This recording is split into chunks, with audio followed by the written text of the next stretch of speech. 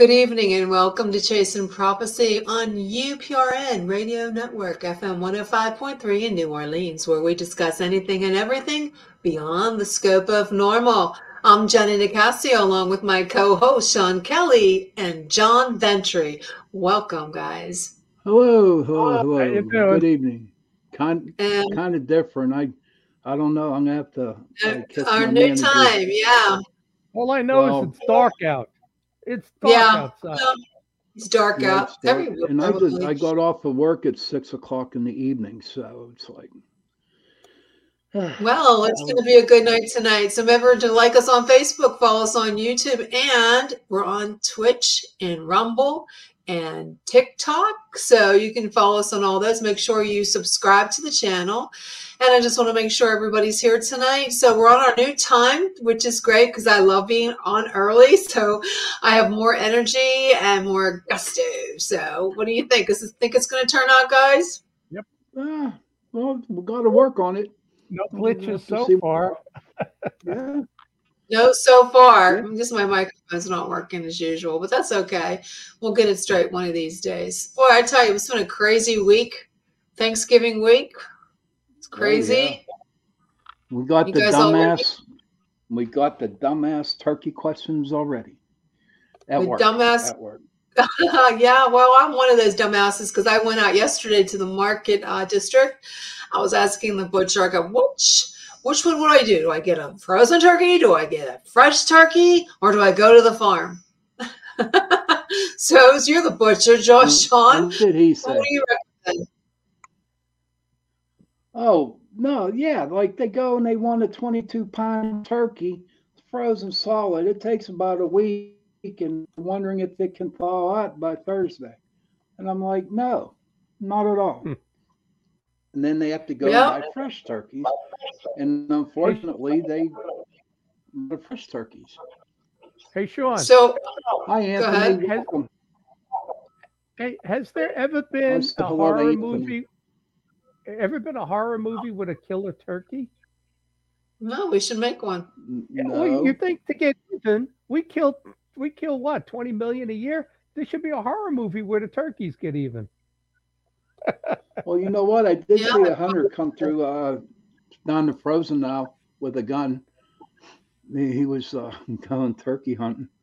Well, you know, you're allowed to open carry in this state. You could wear a holster and a gun in plain sight. Yeah. Most people don't. Hi, Anthony. Glad you're on. If you have any questions, remember to put them in the chat for our guests. So let's get busy then, guys.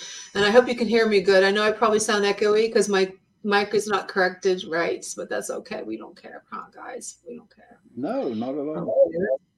I'm going to go ahead and find my... Okay, why is it doing that today? Okay. So tonight's guest, he's phenomenal. I've been following him for a while. His name is Preston Dennett. Preston began investigating UFOs and the paranormal in 1986. Wow, 1986. And when he discovered that his family and his friends and his co-workers were having a dramatic, unexplained encounters. Since then, he's interviewed hundreds of witnesses and investigated a wide variety of paranormal phenomena, which we love. He is a field investigator for the Mutual UFO Network, MUFON, a ghost hunter, and a paranormal researcher. Wow. And this is what I found amazing. I went through all his books. He's the author of 30 more books and more than 100 articles on the UFOs and the paranormal. And several of his books have been on Amazon, UFO bestseller. That's the list. That's great. As an author, you should understand being on the bestsellers list it's a lot of work. And his articles have appeared in numerous magazines, including Fate, Atlantis Rising, MUFON, UFO Journal, Nexus, Paranormal Magazine, UFO Magazine, Magazine, Mystery Magazine, and UFOlogist, and others, to name a few. His writing has been translated, this is what I found fascinating too, in several different languages, including German, French, Portuguese, Russian, and I don't know how to say this one, so I'm just going to leave it out. I think Icelandic. And he's appeared on numerous radios and television programs, including Midnight in the Desert with Art Bell. That's amazing. Coast to Coast, and also the History Channel's Deep Sea UFOs and UFOs Hunters. And his research has begun presented in the LA Times, LA Daily News, the Dallas Morning News, and other magazines. Oh my God. He has taught classes on the various paranormal subjects and lectures across the United States. And he currently resides in Southern California. I can go on, and you've just done so many things. So let's bring you on, and you can go ahead and continue on the conversation with us. And if I left anything out, make sure you explain to me. Hi, Preston. Welcome. Good evening and welcome to Chasing Prophecy, Preston. Thanks, guys. It's awesome to be here. Thanks very much.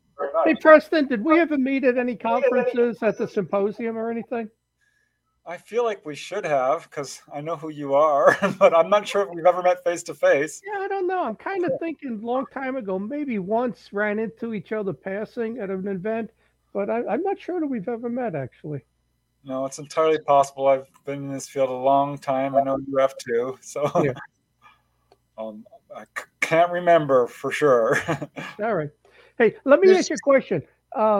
You wrote a couple of books, UFOs Over, and then the state name. How many of those did you write? How many states did you cover?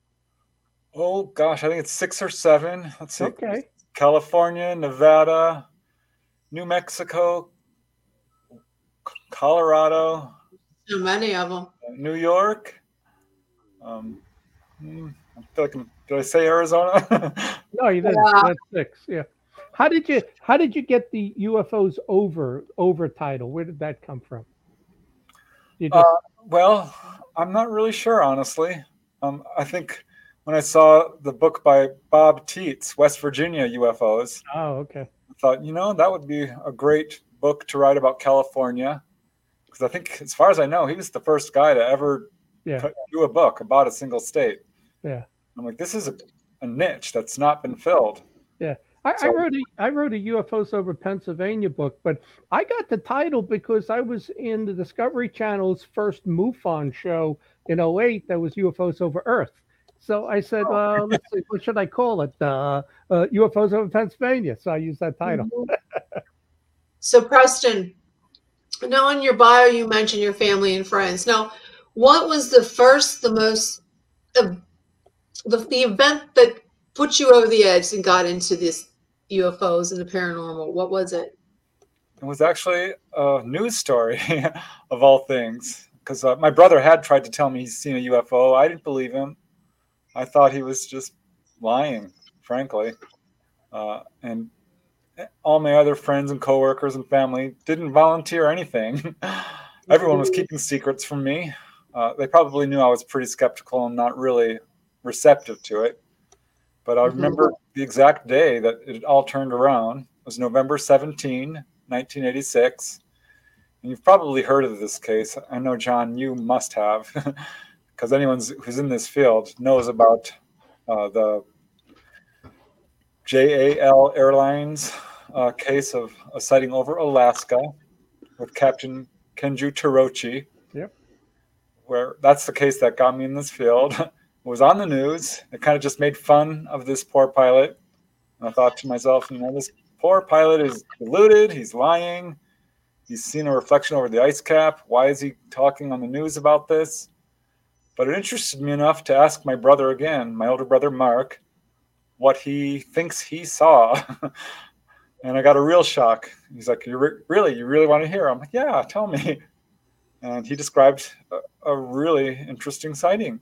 And he was with his 2 friends, Phil and Greg, and they had a very close-up sighting of a metallic disc at night, but it was quite close to them, 50 feet away or so, treetop level, had colored lights on it, a dome, and they chased this thing for a good 15 minutes, past other cars who were chasing it. It was totally silent, darting around, hovering, zipping way ahead. I'm like, are you serious, Mark? He's like, yes. I tried to tell you. He says, if you don't believe me, ask Phil. Ask Greg, his friends, which I did. And that got the ball rolling. I found out that I had several family members who had encounters, friends and coworkers. And some had Was time and face-to-face was the encounters. military, after your brother saw that, was the military involved at all? No, not at all. Then this will be out in California. That's right, in Southern California, right outside of LA. So you do believe in underwater bases, then, right? I do. I did a lot of research on USOs after receiving a bunch of reports off the coast of California, and they just started piling up to a degree like I couldn't ignore it anymore. I can say that pretty much all the Southern California-based researchers were uncovering cases. Bill Hamilton, Ann Druffel, Robert Stanley, Yvonne Smith, and they were all reporting cases. So I'm like, I've got some too. And that's when I started diving deeper, if you will. Did you see anything yourself? Have you seen a UFO? Yes, I sure have. Not growing up or anything. But after I started researching this, I was jealous. I wanted to see them because my brother had, and I knew all these people who had. And I was interviewing people. And if they said they saw one, that night or the night before, I'd be like, can I camp out in your backyard? I want to see one. And I was really aggressive trying to see one. And I started to see anomalous lights, which wasn't good enough for me. I really wanted to see something that I could point to and say, this is not a shooting star. This is not a satellite.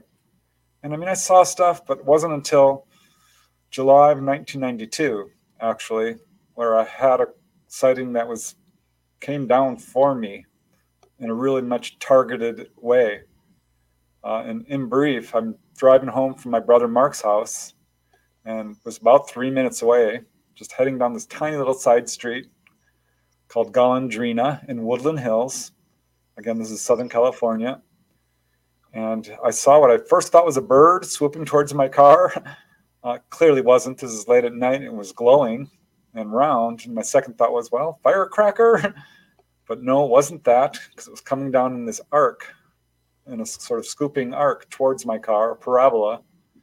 And it was a little ball of light about the size of a golf ball, a little bigger, but bright yellow white, very solid looking, and came right in front of my windshield and stopped.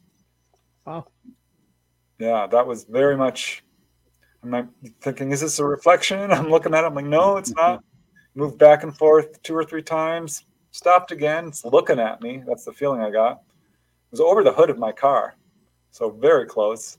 And it scooped down, swung down, almost brushed the pavement, and went straight up. And I forgot about it. I completely forgot about it for a couple of months.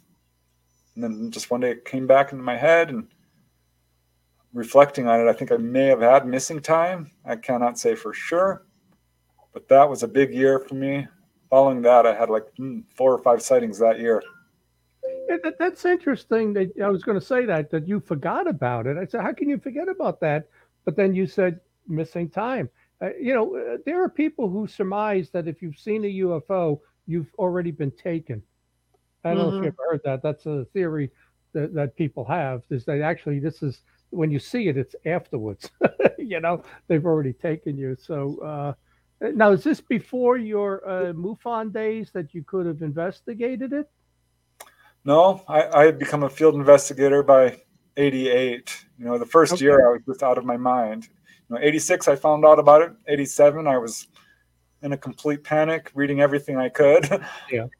And started interviewing people. In 88, I found out this has been studied. I'm like, oh my God, you can, join MUFON, become a field investigator, which I did.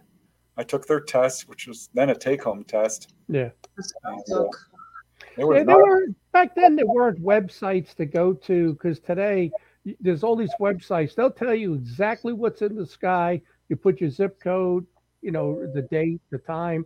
They tell you exactly what's in the sky. I don't know what we had back then. Probably nothing, other than calling the airport to ask them did they pick up anything on radar, and half the time they're not going to cooperate with you. Yeah, authorities weren't very cooperative.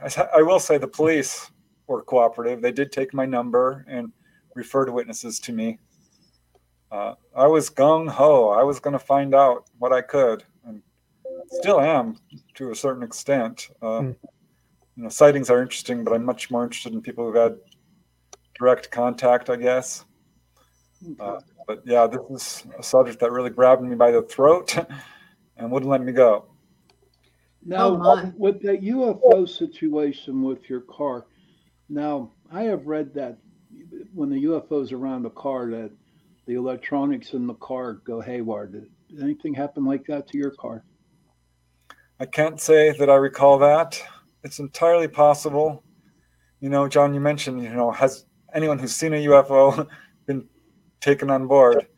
I started to realize there's some truth to that, because after, initially I was interviewing people and they would have some of the markers of missing time and I wasn't picking up on it. But I've come to realize that if something's close to you, within a couple of 100 feet, this is a huge red flag.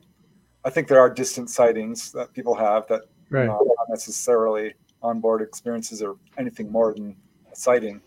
But if it's coming close to you and you're having repeated sightings, that is definitely, I think, a red flag. I didn't have any vehicle interference. I never have, actually, and I've had a number of sightings. But yeah, that one I actually forgot about, which I've interviewed people who've had that. And I'm like, how can you forget about a UFO landing next to you? I get it now. I understand. Yeah. Hey, Preston, we've, Sean and Jen and I, we've had other guests on. We've talked about the orbs. Your orb is really small. Obviously, some people might say that's not really a UFO. I mean, it is flying, but people associate craft with UFOs. What do you think the orbs are, especially when you're talking about something, that big? Is it a probe? Is it a spirit? What would you say what was your feeling about this orb? Yeah, well, I've certainly investigated orbs, spirit orbs as well in the paranormal, because people started reporting all kinds of unexplained experiences. And I think some orbs are probably spirits. This one was very solid. I don't think it was a craft, obviously. I suspect it was a probe. I can't prove that. I've talked to a lot of people who've had these kinds of experiences. One lady, she described how she had an orb. It was about the size of a grapefruit, she said. Oh. She was driving down La Cienega Boulevard during rush hour and started circling around her car. And she's like, it was the weirdest thing, because Preston, all the traffic completely disappeared. It was gone. Hey, Preston, we have a question from one of our viewers here, from Anna Young. Is it true that most people that are abducted have a rare blood type? No. There's been a lot of buzz, I think, about Rh negative, which does turn up, I think perhaps in a slightly higher incidence than normal. But having interviewed a lot of people, I've started to ask that question. Not everyone knows their blood type, but I can tell you that people, all types, are having this experiences. People of all ancestries. I've interviewed people who are, not only Caucasian, but Pacific Islander and Black and Latino and Asian and all over the world. It's in my files, it's evenly divided 50-50 between men and women. So I think there are some patterns. We know it tracks families. Yeah. We know that people who have extensive onboard experiences often have a wide variety of paranormal events. Mm-hmm. There are some patterns, but blood type, that really never panned out. But it was interesting when that started to come out that some people with Rh negative do seem to have a higher incidence of contact. Hey, Preston, your case is 40 years or so, maybe more, after the Foo Fighters. Is it possible that we got that technology from Kammler, with Operation Paperclip, and what you saw was actually our militaries? Obviously I can't rule it out. I don't think so, because I was pretty much a small fry back then. I'd written a few articles. My first book didn't come out until 10 years of being in this field. And I had written some articles for various UFO magazines and the MUFON Journal. but I don't think I was really noteworthy in terms of let's investigate this guy. He's making waves. I don't know, perhaps, because this was in the middle of my investigation into the Topanga Canyon UFO wave, Okay. which was a fairly big case. And I did, in fact, receive a call from some guy who I honestly don't remember his name, but he claimed to be a colonel with a top secret clearance, did satellite mapping in Vietnam, I think, and kind of in a subtle way threatened me. Yeah. Saying, you know, are you the guy who's doing UFO research? And I'm like, yeah. And he says, you know how dangerous that is for you. I'm like, what do you mean? He says, it's not what you think it is. I'm like, well, what is it? He says, you're barking up the wrong tree. I'm like, okay, what do you mean? He was kind of giving me the runaround. And finally, he just said, there's no pay dirt in it. You're not going to get anything out of this. Which made me think, well, wait a second. If there's no pay dirt in it, how can this be dangerous? Kind of talking in circles here. And eventually we just ended the conversation. But I kind of took that as a little bit of I don't know if it was an overt threat, but it wasn't very friendly. I found with a number of the, let's say, bigger name people in the field, that the longer they stayed in it, that there's a little bit of an escalation, and for some, it actually has turned negative. Has after those sightings that you had, would you say that anything else, even paranormal, happened 5 years later, 10 years later, or seemed to escalate with you? I did start meditating and having a lot of paranormal experiences, out-of-body experiences. I had some spirit sightings, a lot of precognition. It's been very positive for me. I love it when the paranormal stuff happens. I started investigating ghosts and started looking into all aspects of it because some people were reporting paranormal experiences, which felt to some extent related to all this. But no, I have not found it to be negative. Okay. We have a question in the chat room from Holly. What was your most bizarre case you investigated? There's quite a few that are really strange. It's hard to choose. There's a lot of cases to pick from. But one that immediately comes to mind is this lady who's a real estate agent and psychologist. She quit real estate and became a psychologist. I met her at a CE5 group. I had joined Stephen Greer's CSETI group. He came out here to LA and formed a chapter, and she was one of the members. And I found out she'd had UFO experiences her whole life, which were fairly run-of-the-mill. But she did have a very bizarre experience where she was driving through the Watchung Mountains in New Jersey on her motorcycle. This was many years ago, before motorcycles had, ignitions. I used to live about 10 miles from there in Roxbury, but go ahead. Oh, really? Yeah, this was a really nice lady, and she crashed her motorcycle late at night, and this was on a remote road, and she wasn't expecting any cars to come driving by. It was cold, so she was fine. The motorcycle was a little bit banged up. The Kickstarter was bent out of shape, and she could not start the motorcycle, so she's wondering what the heck she's going to do. And she says she had her biggest encounter of her life, because the Greys had come into her bedroom occasionally. It was a lot of dreams and stuff, and a few real close-up sightings. As a kid, she had a fully conscious experience where she's beamed by a UFO and sucked up inside, but had missing time. But she described how these two figures showed up immediately after her accident, and she was standing right next to them, a couple of feet away, not far, and they picked up her bike, and one kind of motioned for her to step back a little bit and looked at her. These are largely humanoid. She said not Greys as we would think of them, but did have bald heads and large dark eyes and were wearing jumpsuits, 5 feet in height, but could have passed for human with sunglasses and a hat, perhaps, but very, very pale. And one kind of bent down, picked up the motorcycle, and started straightening out the Kickstarter, and apparently fixed it. They set the bike up, stepped back, motioned for her to get on, which she did, started the bike. It started right up. And they nodded at each other, and off she went. That's a very strange case. But I have other cases that are somewhat similar of ETs helping people. I have a question for you there, Preston. You were saying in all the studying that you did in all the interviews, is there a particular race of people that the aliens or the UFOs are more attracted to, or is it about even all the way around? It's even all the way around. I had someone say, "Hey, how come black people aren't getting contact?" I'm like, "Well, hold on a second. I've interviewed several. Okay. I don't see any prejudice in who the ETs contact whatsoever."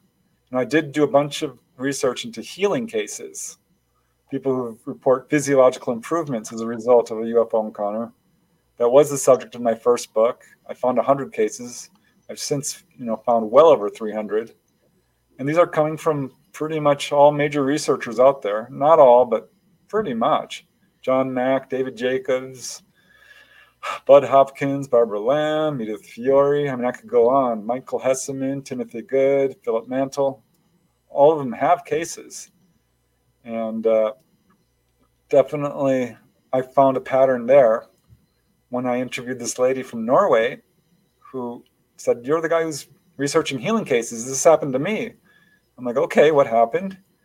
And she says, "Well, Grays came in and flipped me around like a rag doll, pressed this thing against my back, and walked out through the wall." And she had chronic back pain from an earlier back injury. So I interviewed her, got the whole story, and I asked her, what I always ask witnesses, was this your only experience? Because rarely is it a one-off, especially if you've had this kind of experience.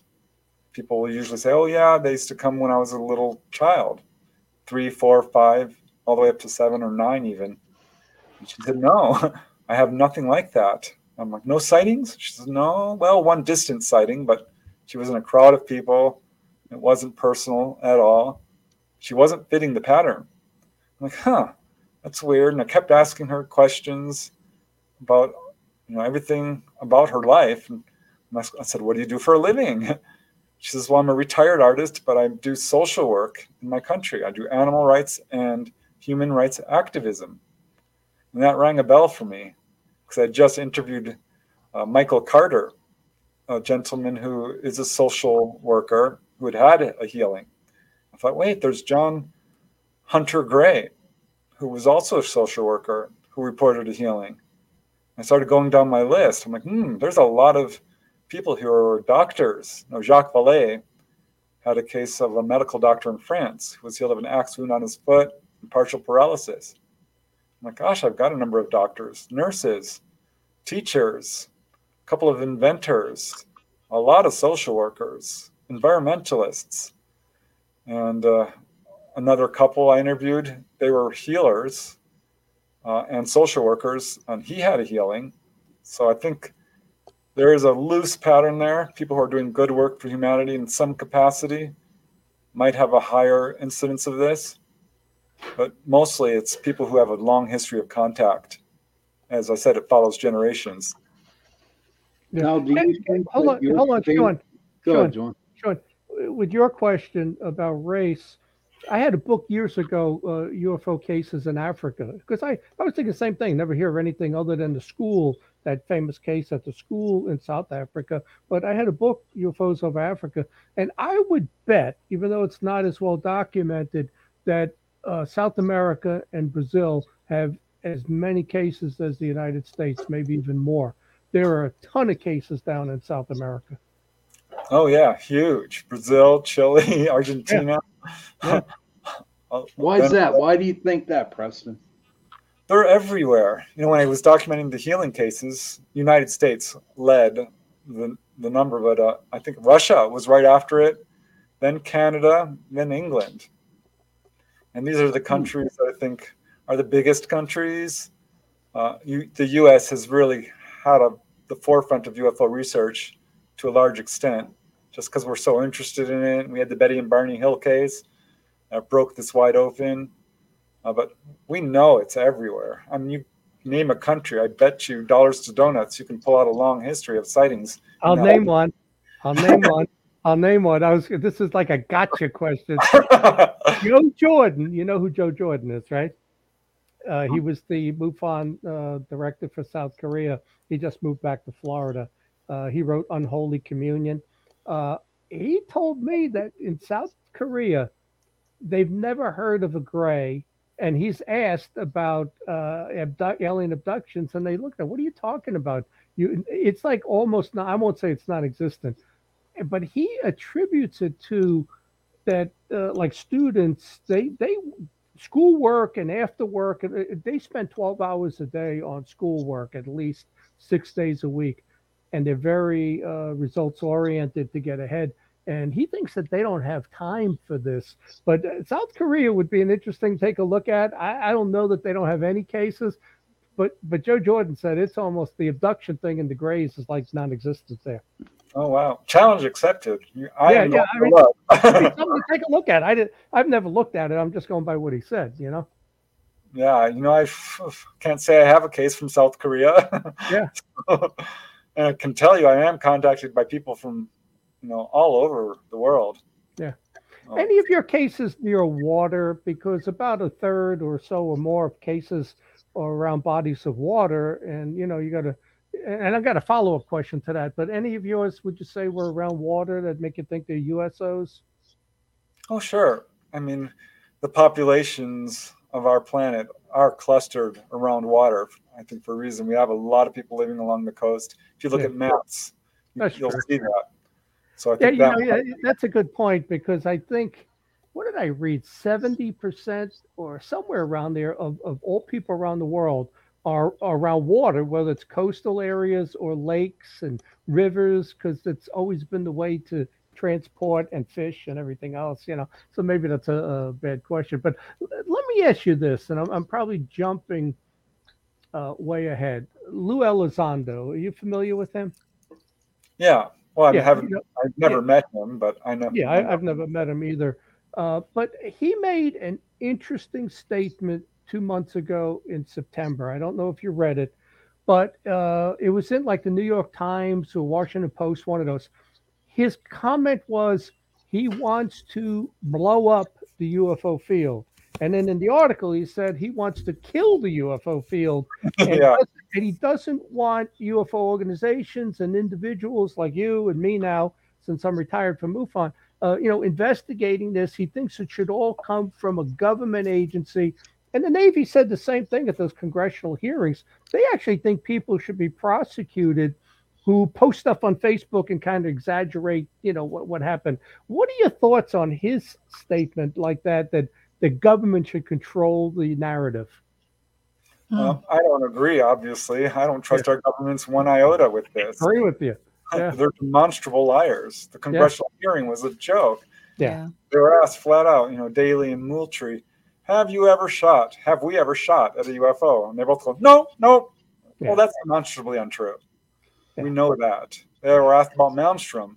What, Malmstrom? No. What? We've never heard of it. The Preston, how do you know it's not true? Like, do they have proof that they shot at a UFO? Yes. Where's the proof at? I've never known that they actually shot at one. Besides, I don't know if when they went the UFOs over Washington, D.C. back in the 50s, was it the 50s? Yeah, but they didn't shoot. Yeah, not in those, because when we launched out of Delaware, the UFOs turned around and left. But Frank Frascino did a book about 52, and he believes, we lost 82 planes over Korea in the war. We lost 63 planes in training missions over the Atlantic, and he believes those were encounters with UFOs. And the president in 52 was that Truman. He issued an order to shoot them down. He said, can you imagine being the pilot with that July of 52? You go up, they leave, you go back, they come back, you go up, they leave. And Truman says, if you can't talk them down, shoot them down.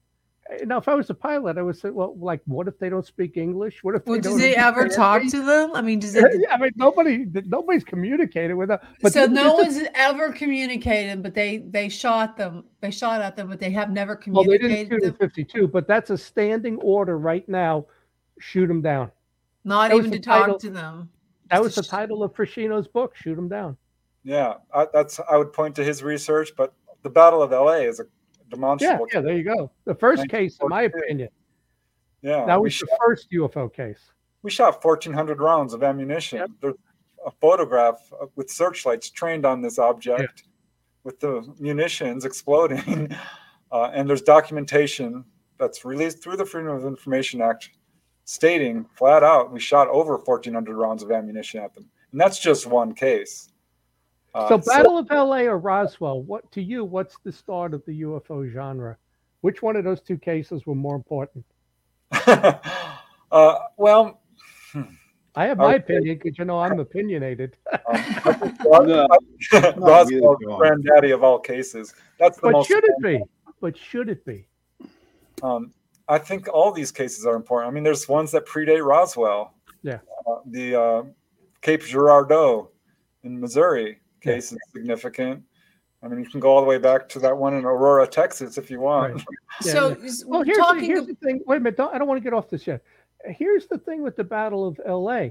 I think it's really important for about 5 points. You know, one was it's the first time we fired on a UFO. It's the first time we used the weather balloon excuse. It's the first time we denied the UFOs. There was the General Marshall memo that something went down off the coast, I think, of Santa Barbara, and we recovered it, and it's not of this earth. And number 5 is we started the IPU, the Interplanetary Phenomenon Unit. To me, the start of this genre was the Battle of LA. It wasn't Roswell. Didn't get the publicity, but man, there's so much with the Battle of LA. Yeah, I agree. This is when they really started, I think, going the wrong direction with this, covering it up. It was the first cover-up, yeah. You know, Roswell very nearly went public. They released that memo, and then retracted it. If that had gone the other way, this would be a different world.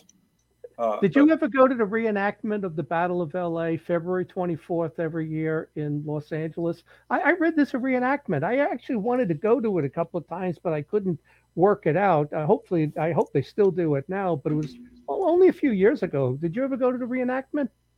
No, I didn't even know about it. Yeah, they put the spotlights out, the 9 spotlights, and they go through the whole reenactment. I think that'd be so cool. What's the weather in February in LA?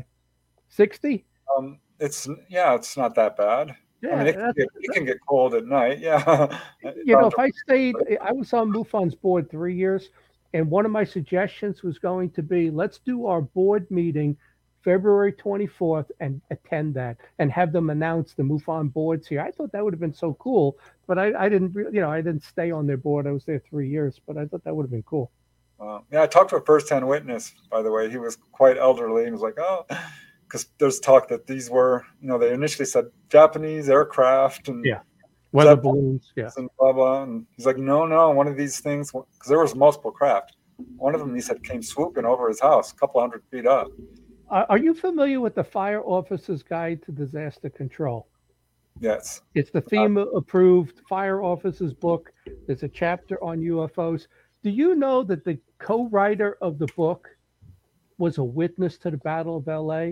And it says in the book, he included this in the FEMA Fire Officer's Guide because he was 9 or 10 years old at the time, and he saw the Battle of LA. And he went on to be like a Navy JAG and an attorney and other stuff, and an assistant fire marshal of LA. And the other guy was the fire chief of Cincinnati, and they wrote the book. But that's all based on the Battle of LA. I think the Battle of LA, there's so much to it, Yeah, I read, I think Terrence Sword wrote the first book on it, but there's a couple on that incident, which deserves a lot more attention than it gets, for sure. Yeah, Jen, I didn't want to cut you off. No, I just there was a couple of things I wanted to talk about. Going back to Roswell, what are your thoughts on Roswell? That there was aliens aboard that vessel that crashed. Do you think there was any alive ones, or do you think that was just a fabrication of somebody's imagination? There's a handful of people who specialize solely on Roswell. I'm not one of them. I'm certainly, and there was over 50 books on that case. No kidding. I was just wanting to know your views on it. What did you think it was, or do you think it was a real? How the alien autopsy from Roswell, that was all fake. But do you think there was some living aliens aboard that vessel, or do you think that was just something made up, or there were at least bodies. Yeah, there was bodies on it. You do believe that? 100%. Yeah, because the main core witnesses all report this, and some kept it secret. Walter Haut never talked about it, and then later he said, "Oh yeah, I did see bodies," and Glenn Dennis, and all these witnesses. There's so many witnesses. People don't realize how many there are. What I like about Roswell is it's been tracked from the people who saw it on radar, people who saw this thing visually with their own eyes come down. The rant, Mac Brazel and his whole crowd, and people who guarded the wreckage, people who shipped the wreckage, people who, what do you think that they did with it? Do you think they still have the bodies, like in storage somewhere? Yeah. You do? I do. Again, I'm not a Roswell researcher, but if you track this case, it's hard to explain as anything else than certainly not what the Air Force put out, a mogul balloon with dummies, which weren't even used at that time. It's just a very interesting topic. I've written my one book series was based on the Roswell crash, and that's something I find so fascinating, and I would love to think that they are still there, and I wish we could actually see them sometime, but I know that will never happen. It's just something I really find fascinating. Okay, moving on to one other thing I wanted to ask you before John has more. I wanted to ask him something about Roswell. I don't want to change Roswell, but go ahead. Go ahead. Well, the last point on Roswell, though, is do you think it's possible that was, Project Paperclip, the technology we got from the Nazis with the Haunebu and all of that, and that was just us testing a craft? Because, it's at White Sands where you had the atomic bomb and, it's military area and stuff. And, we would have had 2 years from 45 to 47 to try to launch one of these, with Red Mercury and everything else. I think that there's a chance that was a test flight of ours. And the real case was in the Black Forest in 1939. The Nazis, that crashed, they got the ship. They didn't know what to do with it. And they just, they tried, maybe that's how they developed jet fighters and everything else and V2 rockets. But we got that paperwork and technology, and we launched something that crashed. Yeah, I don't know. I don't think that there's a whole lot of evidence to support that theory. It's guessing, But I suspect, just based on the government response, that it wasn't ours. I think, you can dig deep into the Roswell. You could spend an entire career on just Roswell, and people have. You can read 50 books on it. It's still the most famous case. I don't think it's going to go away. There's still information coming out. People, saying, "Oh, I knew someone who was there," and so forth. You ever speak at the Roswell Museum in 4th of July week? You ever been a speaker there? No, I did go there on the 50th anniversary, I think it was. And it was a big, huge festival. It was actually pretty interesting. I've never spoken there. Me neither. But I went to the museum, which was cool museum. Yeah, not bad. Preston, what was we talked about this, I think it was last week or a couple of weeks back. There was a UFO researcher that's home was raided by the FBI. Oh, just recently? Yeah. Do you remember? What do you think about that? Why do you think they were doing that raid on his home? What do you think that he has that they wanted? Well, I looked into it briefly to see if this was just more misinformation, disinformation, which is so rampant in this field. But no, he's a legit researcher, as near as I could tell. And I'm not sure what they were after or what he found out. But it's kind of crazy why they did that. I mean, he must have something that they wanted. But the fact he's got an Area 51 site and he's looking at Area 51, which is top secret, and maybe he just violated some protocols there, and that was the reason. I really didn't read anything on it, but why would they raid the house though? For that, they could have just who knows came knocking on the door. Yeah. Preston, I have a question for you. Wait a minute, why did they raid Mar-a-Lago? They could have knocked on the door. Go ahead. No, only you, John. You're lucky I like you. Preston, my question to you is, and I ask all our UFO guests that come on, why do you think the government is hiding all this? I can only speculate what's going on in the minds of these guys who are behind the cover-up, which I think is, the top brass in our military, Air Force, Navy, certainly the intelligence agencies, the military-industrial complex. I think there's a lot of reasons. One is this is a policy they adopted early on and have just kept up with it, sort of painted themselves into a corner. This is how they've handled it from the beginning. Second, I think it comes down to money and power and control. I think our governments have never been very forthcoming or truthful on a wide variety of subjects. So when it comes to the UFO field, the cover-up is not speculation. This is easily demonstrable through documents released from the Freedom of Information Act, from the, you name it, the intelligence agency. They're neck deep in this and taking it very seriously. I think, ultimately it comes down to money and power and control. If we have this technology, well, the oil industry certainly wouldn't want it released. If we have healing, the pharmaceutical industry will not want it released. Insurance companies, the banking industry. I think there's a lot of people behind this cover-up, a lot of reasons for it. And you wrote a couple books on UFO healing. Okay. What can you, going back to the pharmaceutical? Okay. So why have you written those two books on?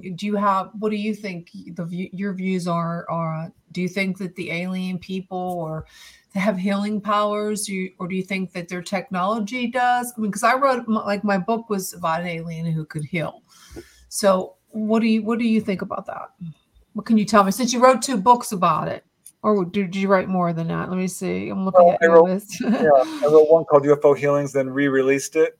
Okay. Power of UFOs, because this was a subject that wasn't getting any attention. The media is very fear-based and loves a lurid, scary account. And I'm like, wow, because one of my first cases involved a lady who was healed of a cyst, medically verified. And I thought, there's that case from Dr. Jacques Vallée, or rather about a medical doctor in France. And I knew of a case from Ralph and Judy Bloom about a Peruvian customs official who was cured of rheumatism and nearsightedness. And now, do they claim that the alien did it, or something from watching the sighting of the UFO?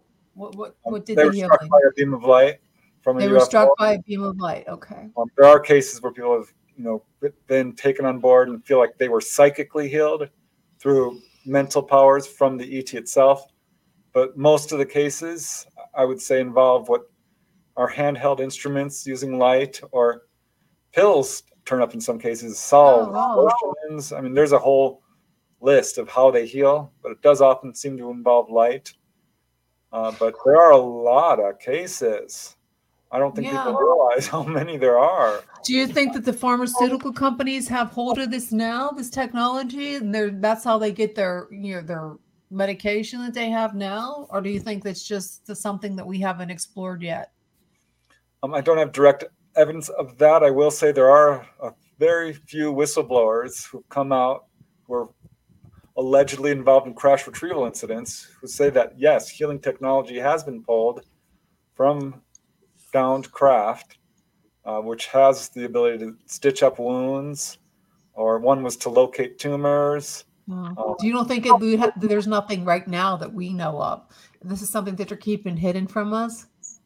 It's entirely possible. I mean, if you believe the testimony of Colonel Philip Corso, he said something along the lines that, lots of technology, integrated circuit, Kevlar, fiber optics, lasers, night vision goggles. No, that's amazing. From Roswell. Bill Burns is going to be speaking at our Pitt and Philly conference next year, talking about the day after Roswell, because he co-wrote it with Corso. Yeah, and people have tried to debunk Corso unsuccessfully, I think. And he's certainly not the only one who's saying this sort of thing. So I suspect there's some truth to it. But yeah, I couldn't say for sure whether our medical technology is necessarily taken directly. But a lot of it probably. I mean, that's what the reports are leaning towards. Do you think we've already been to the stars? Is there a secret space program from the 80s? We know Trump didn't create it in 2017, but is there a secret space force, like Gary McKinnon said, and it's been around since the 80s? Maybe it's the Phoenix Lights and Hudson Valley, and those are really ours. Do you think we've already been to the stars, or at least the solar system, the planets? I don't have any direct evidence or firsthand reporting of that. I do think we've probably reverse engineered some of this stuff. I did talk to a guy who wanted to do his part for disclosure, and he was on his deathbed in the hospital when he contacted me. He was, long story short, a subcontractor for the military and worked at Edwards Air Force Base. When he said that, I'm like, ooh, alarm bells. Because if you know Edwards, you know that they're neck deep with UFOs. But he said he saw something in a hangar that looked like a UFO, and his employer would not say a word about it until he finally convinced him to talk when this employer needed another job from him. Wow. And basically, his employer said that was not a UFO, that was reverse engineered using technology gained from downed craft, using the concept of counter-rotating magnets to create a magnetic field that would propel the craft in the direction desired. But, there's Project Serpo, that book. There's a lot of rumors about, what do they call it, 20 and back, or super secret soldiers on Mars, which I don't find credible. Mars has no magnetic field. You couldn't live on Mars if you wanted to. The best stories are when they're from Venus, which is impossible. Exactly. Preston, what is your view on what's his name? Thor. Come on, Valiant Thor. Valiant Thor. We've talked about that a number of times. So what is your opinion of him? Good old Valiant Thor. I will say I met Frank Stranges, who was kind of the originator of that story. You did meet him. I did. He wrote Strange. So tell us, what did you think about him, and what are your views on him? He was a nice guy. I mean, he seemed very sincere and kind. I came into this field as a pretty young man, and there's politics in every field. And, I wasn't super welcomed with open arms into this field by a lot of the people who were already in it. But he was very kind to me. But having read his story and the whole story of Valiant Thor, it doesn't fit the pattern that I see in contactee cases. So you think it was fiction too? Because when you talk about alien underground civilization in Venus, it's just kind of not credible. It sounds like something out of a movie, like a 60s movie, 50s movie. Yeah. I mean, it's entirely possible he had contact, but the Valiant Thor story raises too many questions for me to take it completely seriously. What about Ashtar Command? Isn't that on the same frequency as this guy? I'm not sure what to think of that either. Me neither.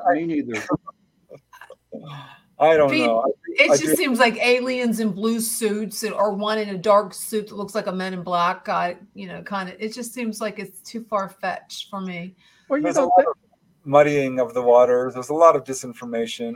But the fact is, this is a real phenomenon. The evidence is there for those who are willing to look for it. It's not just grays. There are human-looking Yeah, that's what I believe, that there's some that looks just like you and me. Like you would never know that 100%. they weren't. You know, those Absolutely. stories are why Lou Elizondo says that the public and stuff shouldn't be making this stuff up and putting it on social media because there is a lot of exaggeration. So on one hand, you know, he wants a, but you can't trust the government. But that's one of the reasons. But you know, the coolest thing about Val Thor, because I always look for something that stands out in a story, was he had no fingerprints.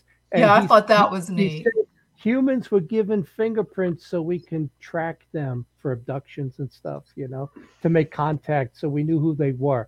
That they gave humans fingerprints, and Val Thor didn't have any fingerprints. But, you know, you look for I like creativity, and that was the point that got me with that story. Paulie has another question for you, Preston. She goes, "What's Preston's opinion on the Men in Black?"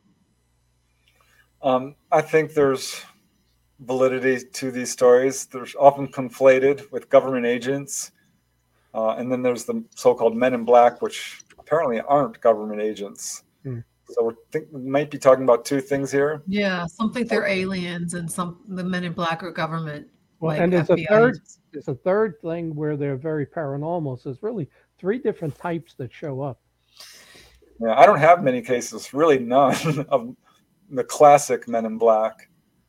So it's hard for me to speak to them, but you know what we got to do? We got to, the next time we get a case and you go out with another investigator, just dress up in black and with a fedora and a black jacket. We'll start the whole thing over again. So Preston, how long do you have with us tonight? How long are you plan on being on the show tonight? Like, are you staying on? Are you staying on for the full 2 hours, or because there's 2 hours? We have so much. I'm looking like, what is the schoolyard encounter? What is that about? Is that like the aliens are going to school grounds to search out little children? Yeah, it's not nefarious by any means. I became interested in that started after I heard about the Rua Zimbabwe case, which is very well known. Well, why don't you tell our viewers who haven't heard of that case? What is that? What does that consist of? Yeah, that occurred at Ariel Elementary School and involved a UFO that landed next to the playground and was viewed by. And there was 200 kids on the playground.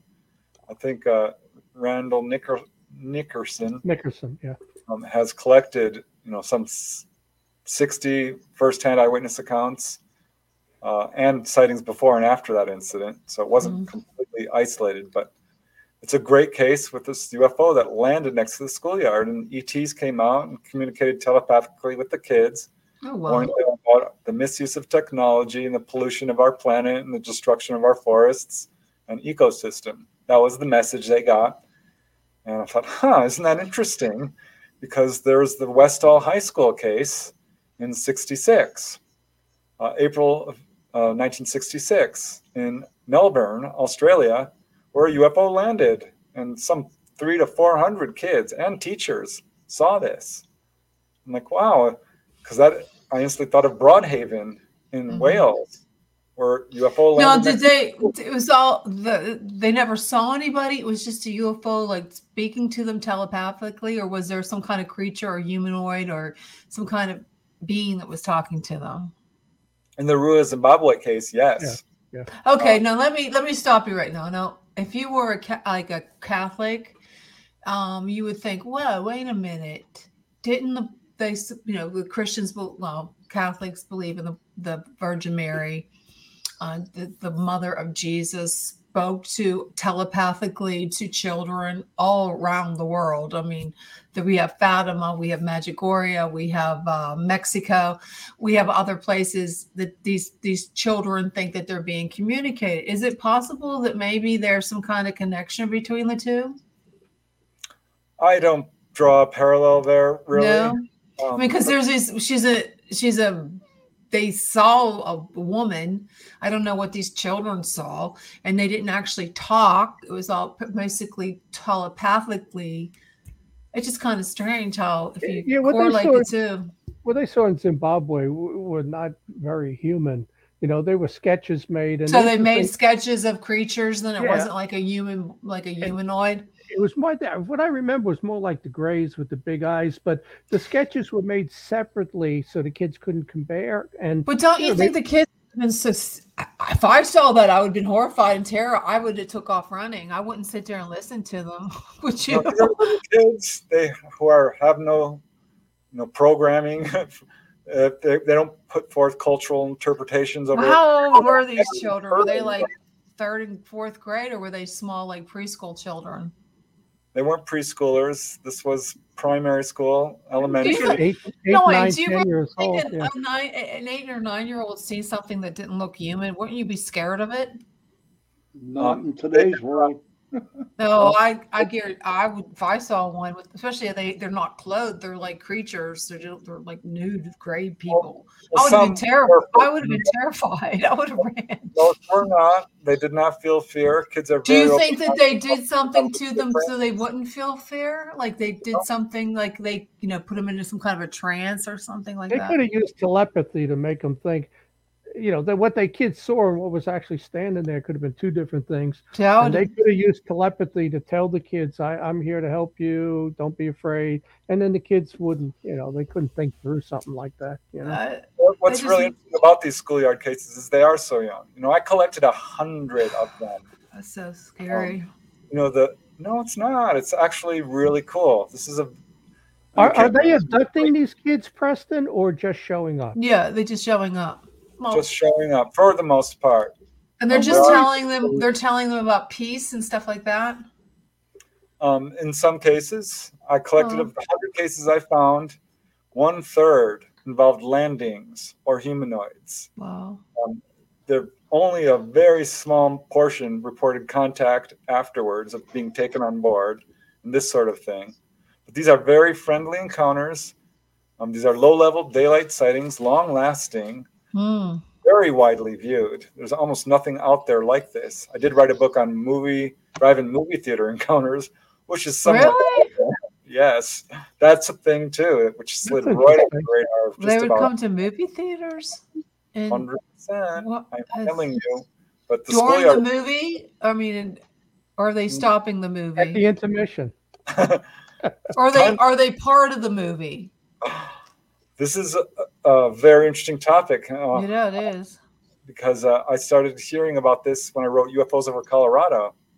I ran into 3 cases in a row of them coming down over a movie theater, right next to the screen, flashing their lights at the audience, who would flash back, and sometimes clearing the theater when people are a little bit panicky, but usually not, and would stay there for a while and put on a little show, sometimes releasing smaller craft, or darting around, or flashing their lights, showing off. This is what UFO researchers call a display, UFO display behavior, where they deliberately are wanting to be seen. They want to be seen, all right. In your book, did you come across a case in '73 at a drive-in theater by Bucks County? Jerry Jonas, who became a reporter afterwards, was the guy who documented the whole thing. I don't know. It wasn't a famous case, but it was in that '73 UFO wave up from Pascagoula and across Pennsylvania. I have to look it up. Yeah. Okay. We're going to have to take a real quick break and mention our favorite sponsor, Carnation. Thank you so much for sponsoring the second hour of Chasing Prophecy Radio. Make sure you get out there, get some Carnation instant message. Breakfast essentials or milk. Make your pumpkin pie with the Carnation evaporated milk. Thanks again, Carnation, for sponsoring this second hour of Chasing Prophecy. If you have any questions for Preston, please put them in the chat. Okay, thanks. Sorry for the interruption, but we have to do our sponsor. We love Carnation. Yeah. This is just an amazing topic. And when I was also looking at your books, you've also done one on, which I find really cool too, the onboard encounters. Now, these are people who actually were taken and put on some kind of a ship.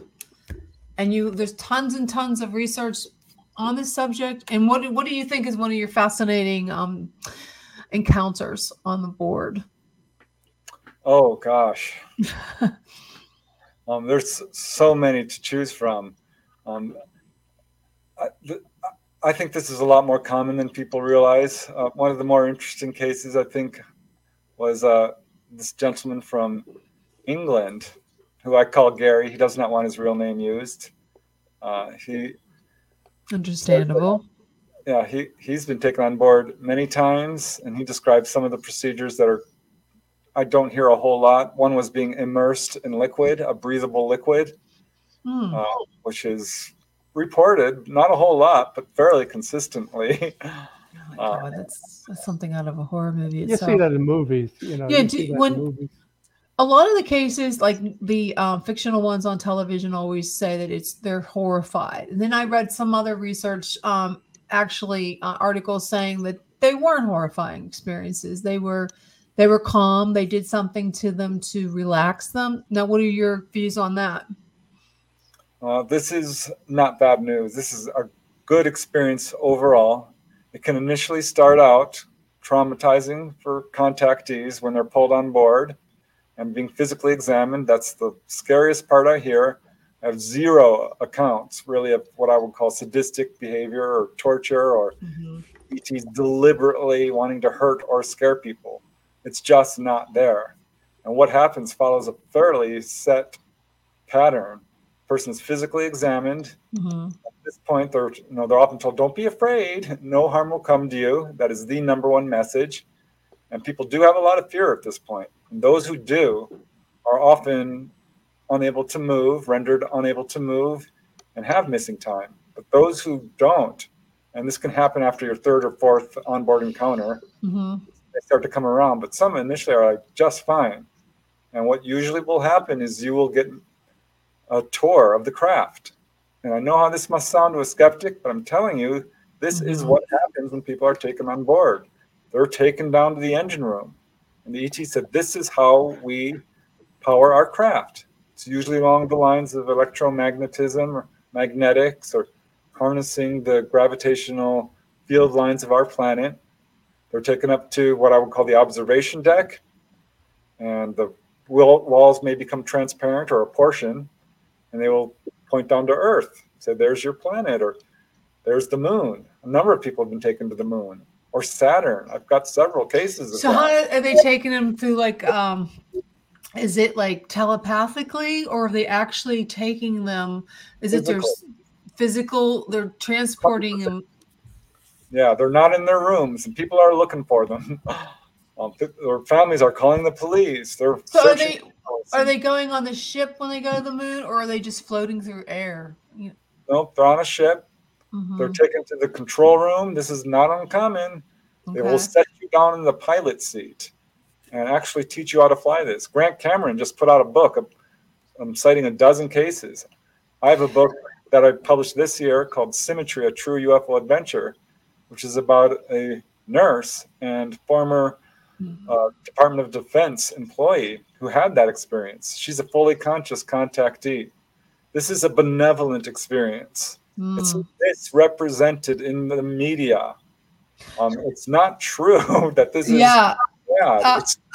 Answering Anna Young's comment, yes, I do watch a lot of alien movies. I am a fiction writer. I do that. But I am, what would you call, someone who's asking the questions of someone who doesn't do that. That's why I'm doing that. So just want to let you know, Anna. So I'm not, what do you want to call it? Illiterate when in the UFO. I was a MUFON field investigator at one point. I just find so I'm trying to figure out, to me, like Travis Walton case. Now, in his book, he says it was totally unlike the movie. That if you watch the movie, it was horrifying. But he said it wasn't like that. Am I correct, John? Isn't that what he said? But his opinion changed over time. You know, the first 35 years, this was a traumatic case for him that actually caused him a lot of other issues. So he changed his appearance over time. Do you find that true, Preston? He later thought it was an ambulance call and not a horrible abduction, but for about 35 years he did think it was. Yeah, that's what I was. I was at that big UFO conference for a week in Nevada. I can't think of the name of it. You know, the one, it's south of Vegas. and I was a speaker there with Travis in 2012. We sat and discussed it, and I said to him, do you think when you reached up to it, you got a static discharge that knocked you over? And he goes, John, I'm thinking that they revived me. I used to think they hurt me, but I don't think that's what it is. So he changed his Yeah, he opinion changed on that. his opinion on it, you know? This is the pattern I see. Like I said, it can start out traumatic, and I get that. But people, once they start really looking objectively at what's happened to them, they were healed. They were given information, warnings about nuclear proliferation or warlike ways or destruction of the environment. I just love these comments. Anna, yeah, I was saying, speculating if I was a young 3 or 4 year old, yeah, I'd be scared. Okay. But You're hiding under the sheets. I know I would. I mean, come on. A child that was, I believe if a child saw something like that, because I had an experience with my own child, he was horrified when he saw something like that. Jen, you did? My son did. Okay. When he was 7 years old, six years old. He was little, 6 years old. We just moved to a home in the, like, there was not too many, it was more like farmland. There wasn't other houses around, and he was in bed at one time. He saw a light come through his window. He said it was not like your normal light. Something was trying to take him, and he was terrorized for years and years and years. So from my own experiences with my own child, I know little kids, if they saw something that they didn't know that was safe, like, they would be scared, unless they're using some kind of mind control to make these children not scared. And I can see that happening. Holly has something to say. Holly has something. She wrote, one time I was dreaming that aliens were taking blood from me. And when I believe it. And when I woke up, there was a puncture wound on the inside of my elbow. Don't know if it was real or just a dream. That possibly, Preston, what do you think? Do you think that's something that could happen? True. Well, there are medical procedures. It's usually healing based. This can be traumatic for people. But having talked to hundreds upon hundreds of people who've been taken on board, the vast majority of them feel that this is ultimately a benevolent experience for them. They might initially feel like, oh, this was a little bit scary. I had nightmares, I had PTSD, I had to sleep with the light on. But doesn't that sound like the shadow people that a lot of people say about something like they always, when I know I've seen shadow people all my life, especially when I was going through my adolescent years, of a figure that looks sort of like a gray standing above my bed, foot of my bed. I think it's a phenomenon. When someone is a contactee, their psychic abilities are enhanced or awakened, or ETs seem to be very attracted to people who are having paranormal experiences already. But following an experience, they will mediumship or astral projection or seeing. It seems like a lot of these abductees have a psychic ability, telepathy. They can feel things that we don't. Well, I know I believe that I had some kind of encounter when I was younger, and that's why I have like a psychic. Yeah, intuitive. I believe that's why. They really want people to wake up to our own abilities. This is absolutely an agenda. This is one of the things that will happen if you have repeated contact. In fact, in my latest book, Not From Your Volume 4, I put a chapter on levitation, contactees who levitate, because following an experience, people will spontaneously levitate. That happened to a client of Jacques Vallée. It happened to Whitley Strieber, to Stephen Greer. Happened to at least 4 or 5 of the contactees I've interviewed, and I suspect a lot more of them because most don't volunteer this information. Let's play devil's advocate a little bit. Whitley Strieber's encounters were negative. Dr. David Jacobs, all his research and books are very, very negative about a hybrid program and that they've already infiltrated high levels of government and corporations. Linda Napolitano, there's so many cases out there. Betty Andreesian, Carla Turner, a lot of I don't know if it's weird that West Coast people have positive encounters and East Coast people don't. Like it's our personality, but there are tons of negative. Well, there's probably different. different races of alien, right? I mean, Right. there's different, and there's our malevolent ones, and there's nice ones probably. Well, what do you and think there's about David Jacobs' research? You know, if you've read I his think it's stuff. fear-based. I question Fear-based. his methods. I really do. He's a bit of an outlier. Most researchers don't come up with the conclusions he's come up with. So I wonder about that. Yes, I understand that there's fear surrounding this subject, but we also have to understand that there is a deliberate cover-up. There is an alien threat narrative being put forth. There are MILABs, military abductions. Yeah. My research points very clearly towards this not being a negative phenomena. And Betty Andreasen's cases were largely positive. She did not feel this was a negative experience at all. I would argue that Betty Andreasen had a demonic encounter. I've done a lot of research into her case, and I believe that she had a demonic encounter is what she had. Same thing with Carla Turner, what she describes, what Betty Andreasen describes. To me, those were demonic encounters. My encounters my whole life, as I got older and I got more involved with MUFON and got on TV, mine turned more and more negative, you know, to the point that I view them, you know, some of my friends say, well, what you saw had a square head. It was probably wearing a helmet. I view my encounters as demonic. They were that negative. But, you know, I don't know why other people there seem to be positive. But at the time this was going on, I did have these other abilities. They've kind of waned now 10 years, 8 years later. I knew things before they happened. I knew we were going to get in a car accident with my grandson right after his baptism. It was so prevalent in my head to let's not drive. And the day my grandson was born, I had a dream telling me he was born. You know, I had no idea my daughter was in the hospital. You know, that doesn't sound negative to me. Well, I'm just. Betty Andreasen thought they were angelic. You know, her main contact, Quasga, and I'll direct quote him, said, "Love is the answer for humankind." Who are you referring to? Who? Quasga, Betty Andreasen's main grade. Yeah. I studied demonic phenomena, and this is a different phenomena. It's not demonic. Betty was under the impression she made contact with Jesus or angels.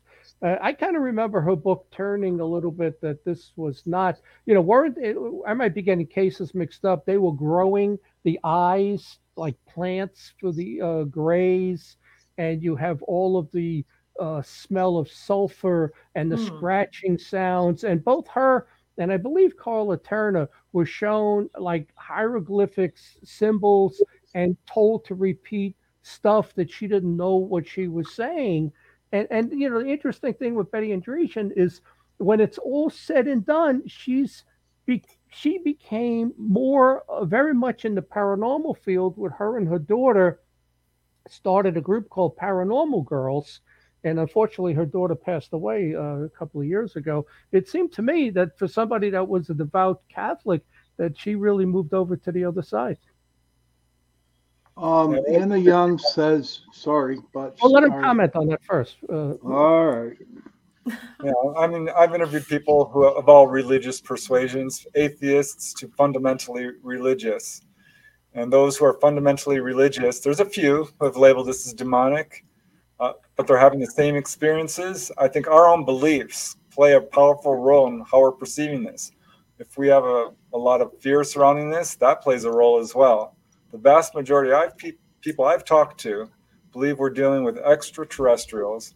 The vast majority do not believe they're evil. The vast majority would not stop these experiences from occurring. They feel they've gotten great benefit out of it. Again, I think there's a lot of fear in just basic human nature, and there's also disinformation going on. So I think we have to be very careful of how we interpret this. And I've studied demonic phenomena. I've read all the books on this I can get my hands on. I did too. First-hand cases of demonic hauntings. It's different. A demonic haunting follows a very set pattern, starting with knockings and scratchings and moving up to infestation and possession. There's a lot of UFO cases that start with the knockings and the scratchings and the walking and the sulfur smell and stuff. I actually did a comparison, and Preston, I don't know if anybody else has, I took Kenneth Ring's research comparing near death to alien abduction. And I read all of those books on exorcism and hauntings and demonic stuff.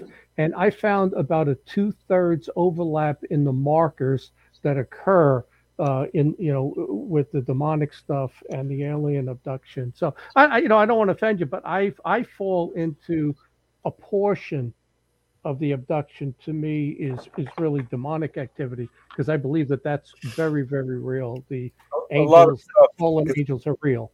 A lot of stuff gets put under the UFO umbrella that perhaps doesn't belong there. Right. And I think there's a lot of conflating of different phenomena going on here. A near-death experience is not an onboard UFO experience. It's just not. When someone's seeing a ghost or a Bigfoot or a demonic spirit, this is different from an encounter with an ET. Yeah, well, that was what Kenneth Ring said. He kind of showed the near-death experience as being extremely positive in every instance of what happens, except for the fact you died. But, you meet a relative, you go to this nicer place, you get a choice of coming back. And, a lot of people will say with the abduction, it's a crime. It's a rape. It continues through generations. There's no choice. It's extremely hard to stop. So, I told, and you probably know the guy with the free organization, if you think it's so positive, offer your grandkids up for alien abduction. It's got to be better than public school, I would think. But, that's my mindset. But there is a very negative side to the alien abduction. Most people I've talked to don't even like that word. They do not use that term. Yeah, it's kind of interesting. It's experiencing now. Yeah. It's a lot of. I'm just saying this is what my research has borne out, and I will say that this is what John Mack is. I talked about Hopkins. His research, he said, I'm very encouraged by what I'm finding out. I do not think they're here to hurt us or harm us. I asked him if he had healing cases, because he never wrote about them. He said, yes, I do, because that was a big question of mine. So Barbara Lamb and John Mack and Edith Fiore, who found that half of the clients she interviewed were healed. Most of the people I'm talking to believe this is a positive experience for them. And I think I'll give you an observation that I have, and like you said, that it depends on your frame of mind, state of mind, how you view things, but. To me, a lot of the people who talk like you and that you just named, I would bet a large amount of money that they're liberal in their thinking and ways, and probably Democrats. And a lot of people that see the more negative side, I think they're more on the conservative religious side. And I don't know if their belief system makes them see it that way because they're not given a choice in it. But I don't know. There's a lot of people. I started asking if a person is a Democrat or a Republican. Well, I did. I started that looking. Would be an interesting survey. I think it would be very interesting. Absolutely. Yeah. No prejudice on how people are chosen. All people, all races. Well, it's one race. We're all one race. Let's face it. Right. Yeah. It's just ancestries that's dividing us up. But no. But how about would the view be Republicans who had absolutely positive experiences? Okay, that was going to be my next question. Yeah. Okay, Anna Young says, I think a lot of people that see ghosts are seeing aliens. And then Holly comes back and says, why does Preston think they put implants in us? I'm glad you asked that. Let's go with the implants, because there's been an enormous amount of speculation on this. It's for tracking. It's for mind control, is what a lot of researchers have put forth without any real evidence to back that up. Because we don't know for sure. But I can tell you I have firsthand cases of contactees who have asked flat out, what is the purpose for this implant? And in each case, the ETs said that it was health related in some way. One said it was to monitor health. Another said it was to boost immune system. Another said it was to track the level of pollution in a person's body. There's a case in England, Jason Andrews. He said it's absolutely for health. You do not remove my implant. I will not allow it. You think it's for health reasons, not? I think it's more like for tracking them. No, there's people who've had their implants removed. I've interviewed them. Dr. Roger Lear, I was friends with him, and he was really one of the guys who spearheaded this. Removed the implant out of a lady, and they still found her quite easily and reimplanted her. I don't believe it's for tracking. They don't need to do that to track So people. you think it's for health reasons? Yeah, I asked Dolly Saffron about this. She's my go-to gal because she's a fully conscious contactee, has no fear surrounding her cases. She's had a lifetime of encounters. I asked her, what have you been told about implants? And she said the same darn thing. It's mostly health related.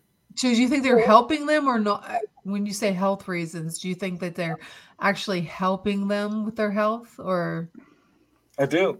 Yeah, that's why. This is what I'd like to get one of those. Towards. I'm not going to see. I try real hard not to speculate because it's so easy to go down rabbit holes and just put forth theories. There's a lot of researchers out there who put forth the theory and then find the evidence. A lot of cherry picking, a lot of shoe fitting. It's not how science works. We have to be objective with what's going on here and let the contactees speak for themselves. And this is what they're saying. What do you tell the woman who believes that she was pregnant and the fetus disappeared in the first trimester? And there's plenty of those cases where they believe it was an implant, an account, whatever, artificial insemination, and then they lost their baby. And there's tons of cases like that. I mean, what do you tell them? They don't think it was a good thing. Oh, you'd be surprised. I talked to a lady from Canada who had contacted a bunch of researchers, and they all, wanted her story. And a lot of the people who call me just want counseling. And she finally did agree to a formal interview, she and her husband, and they had that experience. They had a baby carried up to 7.5 months, which is really unusual to have a missing pregnancy that late. But they did. Most of the people I've talked to, it's 3 months, 4 months. And their baby went missing. Boy, were the doctors interested. They were absolutely awful. That's traumatic. And she says, I'm actually okay with this. I'm like, really? She says, I just know that my baby is in good hands. I know who is with them. She would later have onboard experiences and get to meet them. Dolly Saffron had this experience. They asked her, would you do this? She agreed. I know that there are people who have a hard time with this. I'm not going to sugarcoat this. Some people do feel like this was difficult for them, and my heart goes out to them. But people who have had extensive contact and really learned to communicate with the ETs learn that they gave permission. And this is a hard pill to swallow for people who are still thinking of contact and not understanding that they agreed to this on some level.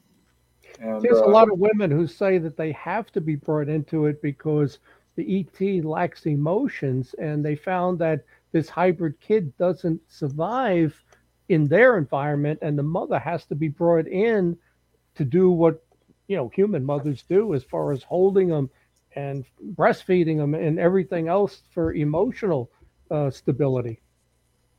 Yeah, I mean, I have many cases involving hybrid babies, baby presentations, mothers being taken on board, fathers too.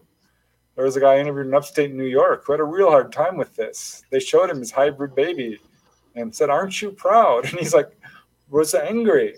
He's had a lot of feelings. He felt a little violated, but he felt an enormous amount of love for this child. They will bring people on board to meet your child. I've talked to people who've met their full-grown hybrid children. There's a lady up in Maine who had this experience, and she said it was glorious. And her son, really, she absolutely loved it. He said, "I'm always watching over you. We protect you." She was healed on a couple of occasions, and he gave her all kinds of information. I am telling you, the negativity surrounding this subject is not warranted. I understand that there are people who are very frightened and having a hard time with this. I totally understand. My heart goes out to people who do not feel this is positive for them. I understand that. But I'm telling you that the people who have really worked hard to understand what's going on with them often come to a different conclusion. That this is something they agreed to. It's a positive experience. They've gotten an enormous amount. But they did agree to it. They weren't just like their baby was snatched from their womb. No, There's a lot of people who didn't agree to it. So, I mean, you can't go all or nothing on this because Nick, for every case you say is positive, there's another case that the person says it's not. And just real quickly before you speak, I went to my first MUFON conference in '99. I joined MUFON in '98 at 41. I knew nothing, zero. And I went to the conference in D.C., Northern Virginia. When I got home, I had 4 nights of weird out-of-body experiences, something in the room, lucid dreams, and I saw 2 kids. One was a hybrid. They probably both were. But I've always wondered, this hybrid kid, my Doberman was floating in the air with his legs sticking out horizontally, and the kid was poking him like you'd never seen a dog before, He was probably about 10 years old. But this kid, when he turned around, if that's my hybrid son, then God damn the aliens for what they did to him. This kid had very large eyes, hair plugs. He was very muscular for a young kid like that. The bones were sticking out of his elbow. It was one of the scariest things I ever saw. And the other kid was like all dressed in black, but he had kind of a rat boy face with the buck teeth. And, you can look up rat boy and see what they look like. That's what he looked like. And I've always wondered, first of all, why such a negative experience after my first conference? And if that was a hybrid, like I said, that's a crime what they did. If that's half my sons. Well, Nick, I got to get to Nikki Jacobs here. Excuse me. All right, go ahead. All I wanted right. his comment. But go ahead. Okay. Nikki Jacobs, she says it's called a soul contract. And the last thing she posted was, many people are bigoted about ET human hybrid children. The anger is real. It takes time. It is a heck of a learning process. And she goes to say, I have many ET hybrid children. When I started becoming alert, consciousness about it, I was lived, but it took me a long time to process the emotions. Now I believe completely different. I've seen and met my children. This is from Nikki Jacobs. So Nikki believes that she has hybrid children. See, there's the pattern that I see so often. It's, again, very difficult, and people do express anger, and we are trained to fear anything that looks different. We're trained to be prejudiced against different people, and I think it's very important that we recognize that we are all one. This is a message most contactees will get at some point. We are you, you are us, we are one. If you look very carefully at what is actually happening to people who are having firsthand contact, and throw away your preconceptions, and I think you'll realize, the people who said, "Oh, this is horrible for me," I didn't like it at all. What happened to you? What made it so negative? Was it your fear of what was going on? It's usually that, a feeling of lack of control, of not understanding what's going on. We, as humans, hurt, maim, kill, beat up each other, poison each other, lie, cheat, steal. None of that is going on when people are taken on board. It's much easier to prove humans are a demonic species and negative and hostile than it is the ETs. These are very advanced beings, not only advanced technologically, spiritually, morally, ethically, psychically. I'm not going to say they're all our space brothers. This is a big, wide universe, but those who have the ability to visit our planet are not going to choose any point in this universe to come and torture Earthlings. It makes no logical sense, and the evidence does not support it. I want to ask Nikki. You say you see your offsprings on a regular basis. How are you seeing them? Do they come and take you to this place, or on a ship, or do you go to a different dimension? Where are you seeing them at? So if you have a moment to put that into the chat, I'd love to know and understand. It's a very, very interesting topic. You going to answer John's question, Preston? Which question? I forgot what the question was now. We moved on.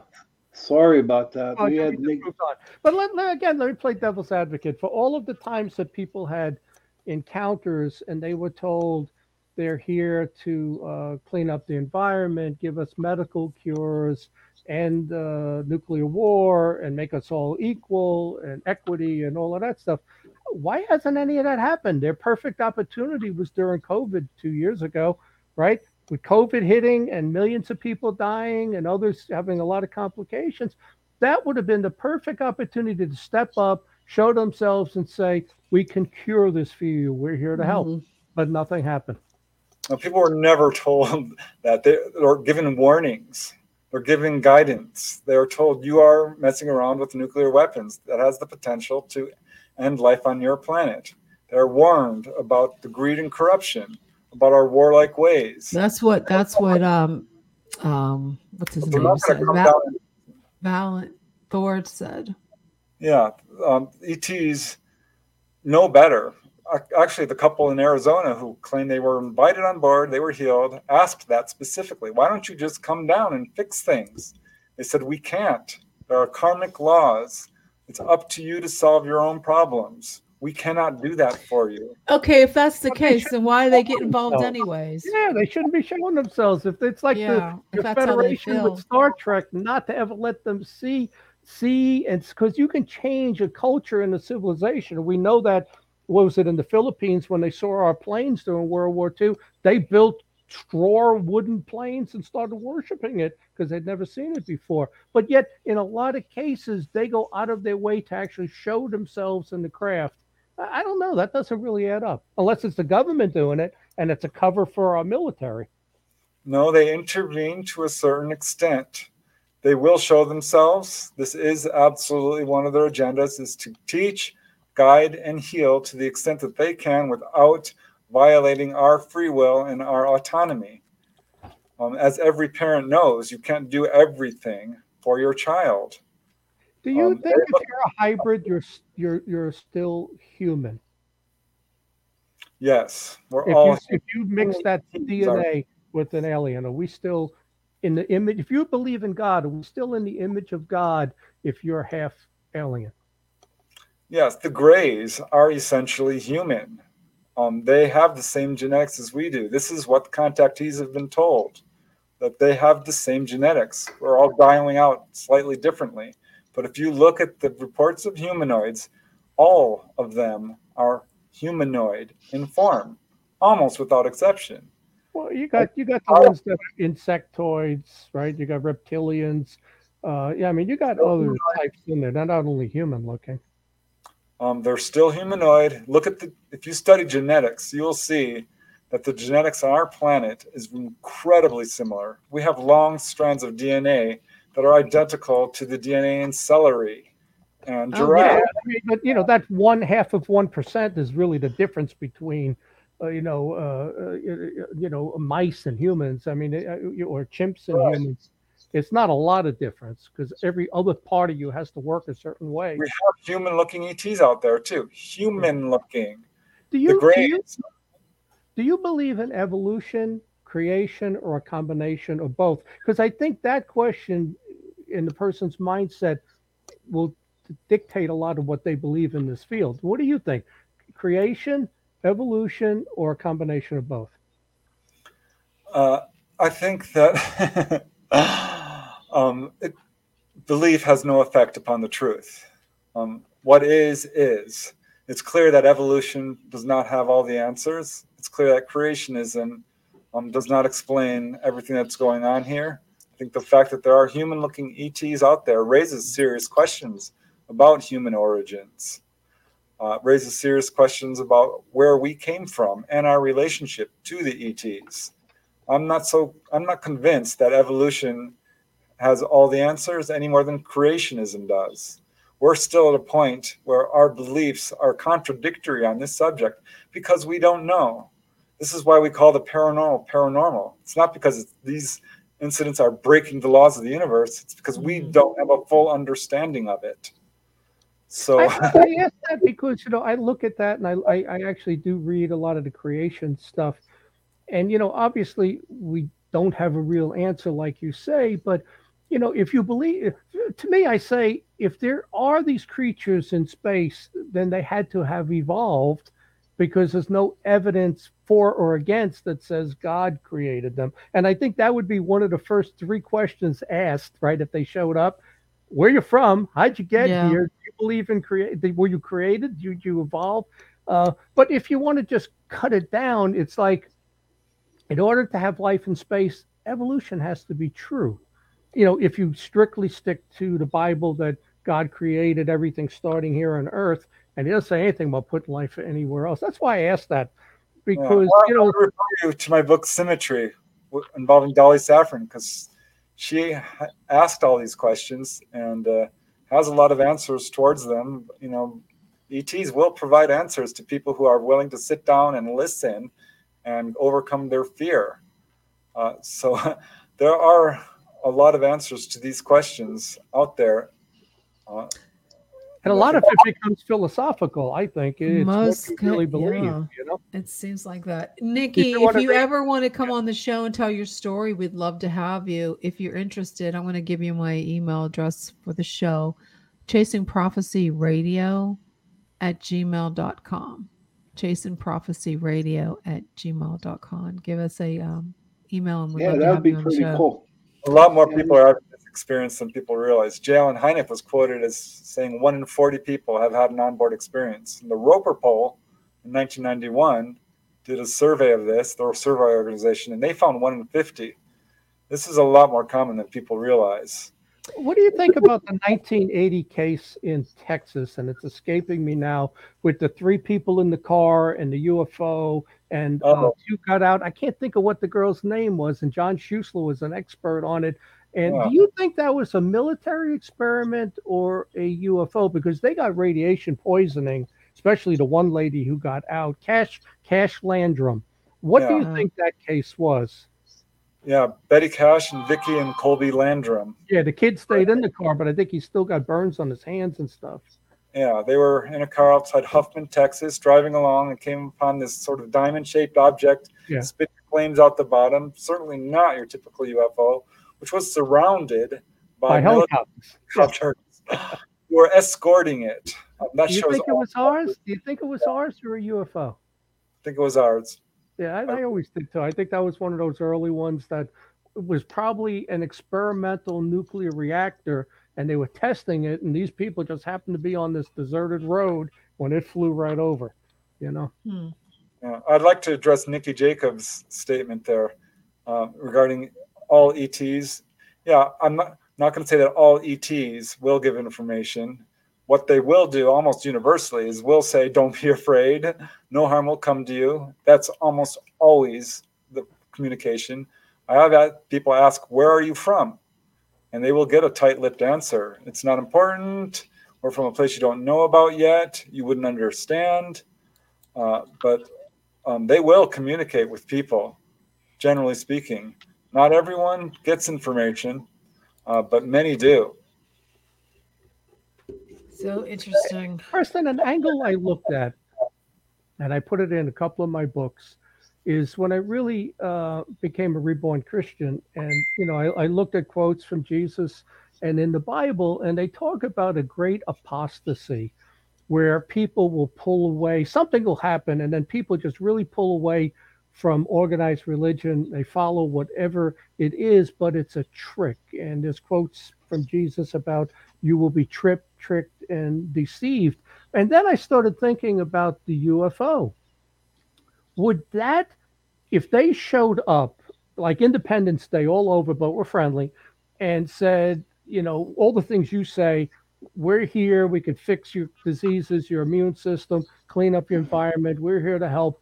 And, and then of course somebody's going to ask, where'd you, we evolved. And they said, but this is our beliefs.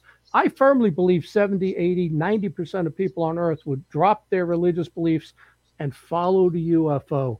Do you think that they'll just stick and say, I'm an evangelical Christian and I don't believe that? What do you think in that scenario? There are people of all different beliefs all over this planet, a lot of different religions, people of various, belief systems are going to react in different ways. I think that this is a phenomena that's real. I think that the evidence is out there that's fairly conclusive to say that we are not the only biological species living on a planet. ETs are also out there, and they are people like us, more alike us than different. And how people react to perhaps an open official contact, we'll see. But we're seeing it right now. And people do, with organized religion, will sometimes find that this challenges their belief system. And the people I've talked to, generally speaking, not always, start to move away from organized religion because there's really no place for it in terms of extraterrestrial beings. Yeah. But I'm not going to attack a person's religion. This is a core belief. Philosophical question, because I like the big questions of what could happen, what could be. Have you ever read or watched Childhood's End, Arthur C. Clarke? Do you remember? It was on the Sci-Fi Channel. He wrote a book. And it was so cool that when you finally got to see them, and they did all these things we were talking about, cured, when he finally got to see them, they were demonic. They were demons. And it was too late at that point, and that was written, I don't know when, 1960 was so, but he hit a possibility there, I like that book, but it's science fiction. But the possibility is there that this is a trick. I mean, we can't rule out any possibility. We have to look at all angles. And this is why I think it's so important to not do any cherry picking and shoe fitting on this. We really have to be objective, and by their fruits we shall know them. The contactees who come away from the experience are being healed. I have 30 plus cases of people healed of cancer documented. Many of these are verified by doctors, medical professionals.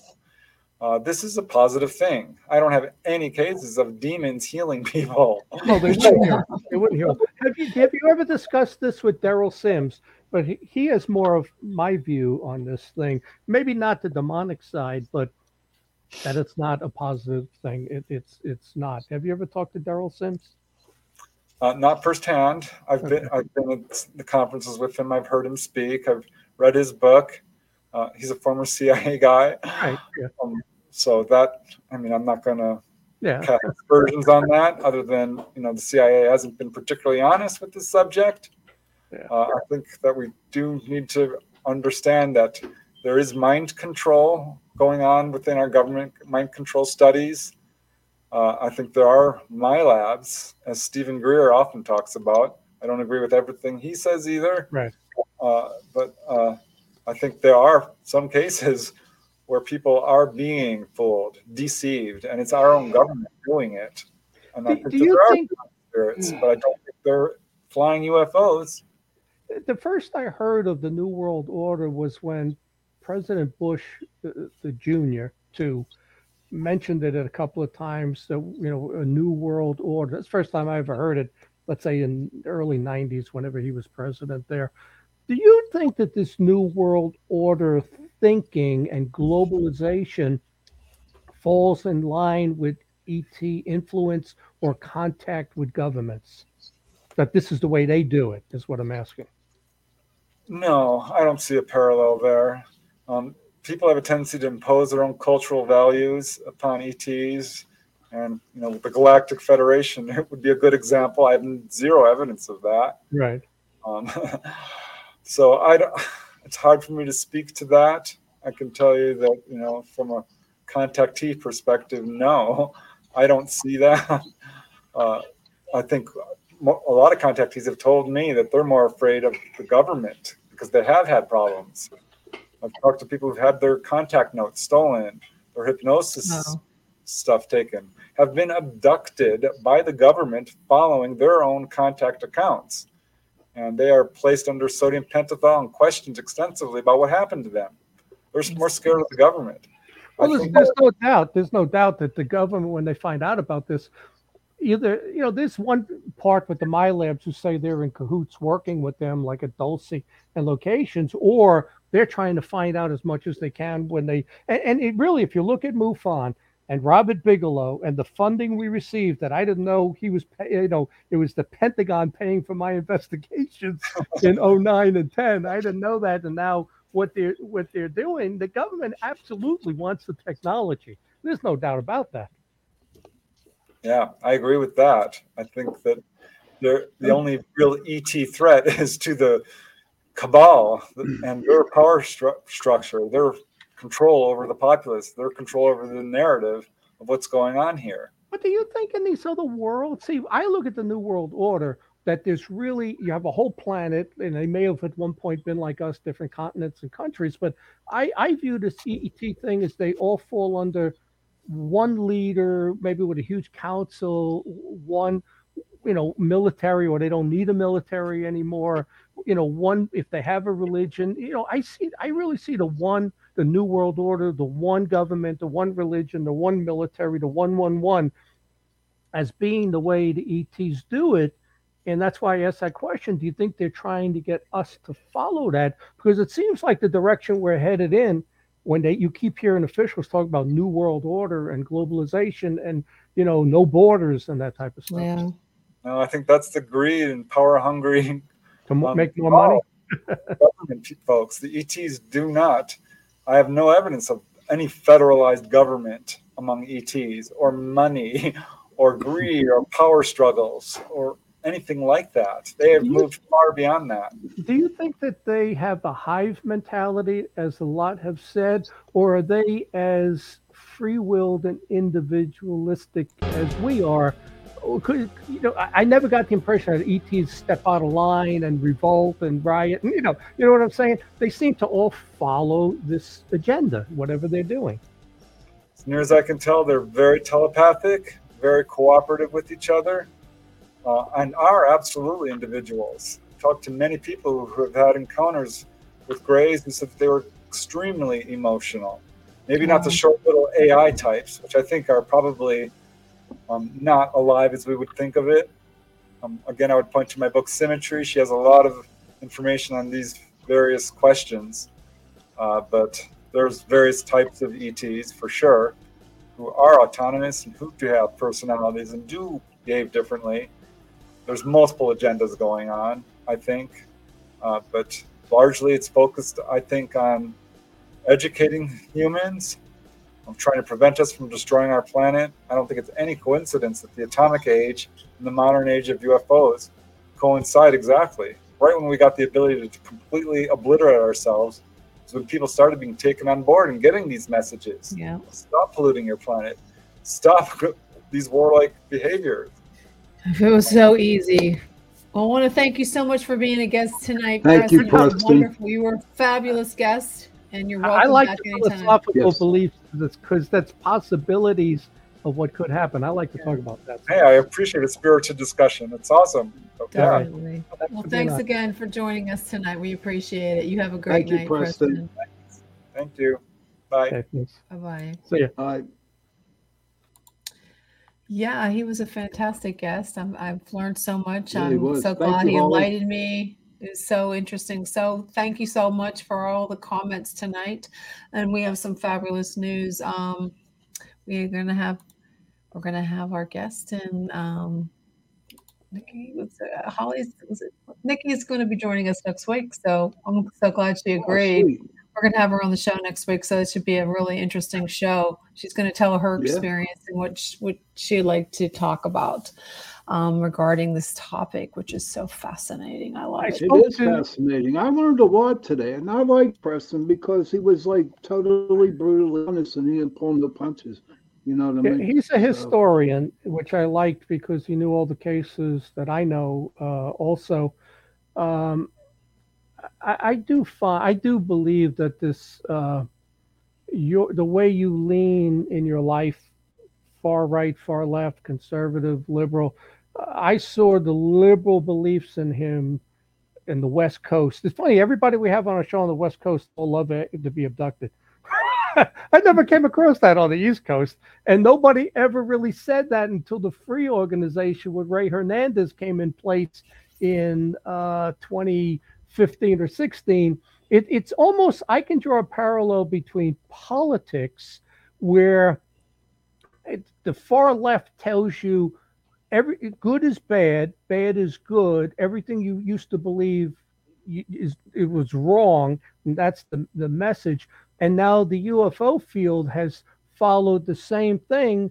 I can give you hundreds of cases where this is a crime and a human rights issue, and that's what the people said. But now all of a sudden it's like, oh, this changed me for the good.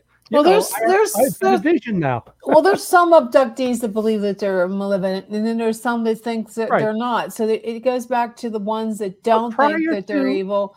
It always goes back to, like, you know how you were in the 60s, love and peace. And, this changed in 2016 with Ray Hernandez. Prior to that, these were alien abductions. Then it became experiencers, and it was 90 experiencers. Yeah, it was 90% negative up until Ray said this is good for you, and I don't see it. I don't know. I don't. If I was 5% of the cases are good because they got to throw you some evidence that this is a deception. There is no way I would offer my grandkids up for an alien abduction. There is absolutely no way, and that's why I said that to Ray. Well, they don't really. We have two polar beliefs here. It seems like they like them. It's like the ones that they're going after, the ones that they, had a sexual relationship with or impregnated them, and their babies are half and half. Hybrids. But they're abnormal. What I saw in my lucid Not all dream, of them. It depends. I wouldn't wish that on anybody. Yeah, but that was my case. But David Jacobs says they fit into society right now, but they still but you have don't know for that sure if hive that one mentality. You don't know for sure if that one person that you saw was an abductee. Might have just been deformed. I don't know that, but it was kind of interesting. It happened after the first UFO conference I ever attended. And Nikki Jacobs, we got to find out if she's related to Dr. David Jacobs. Maybe. But we have a few more minutes. You guys all ready for Thanksgiving? What are you guys doing?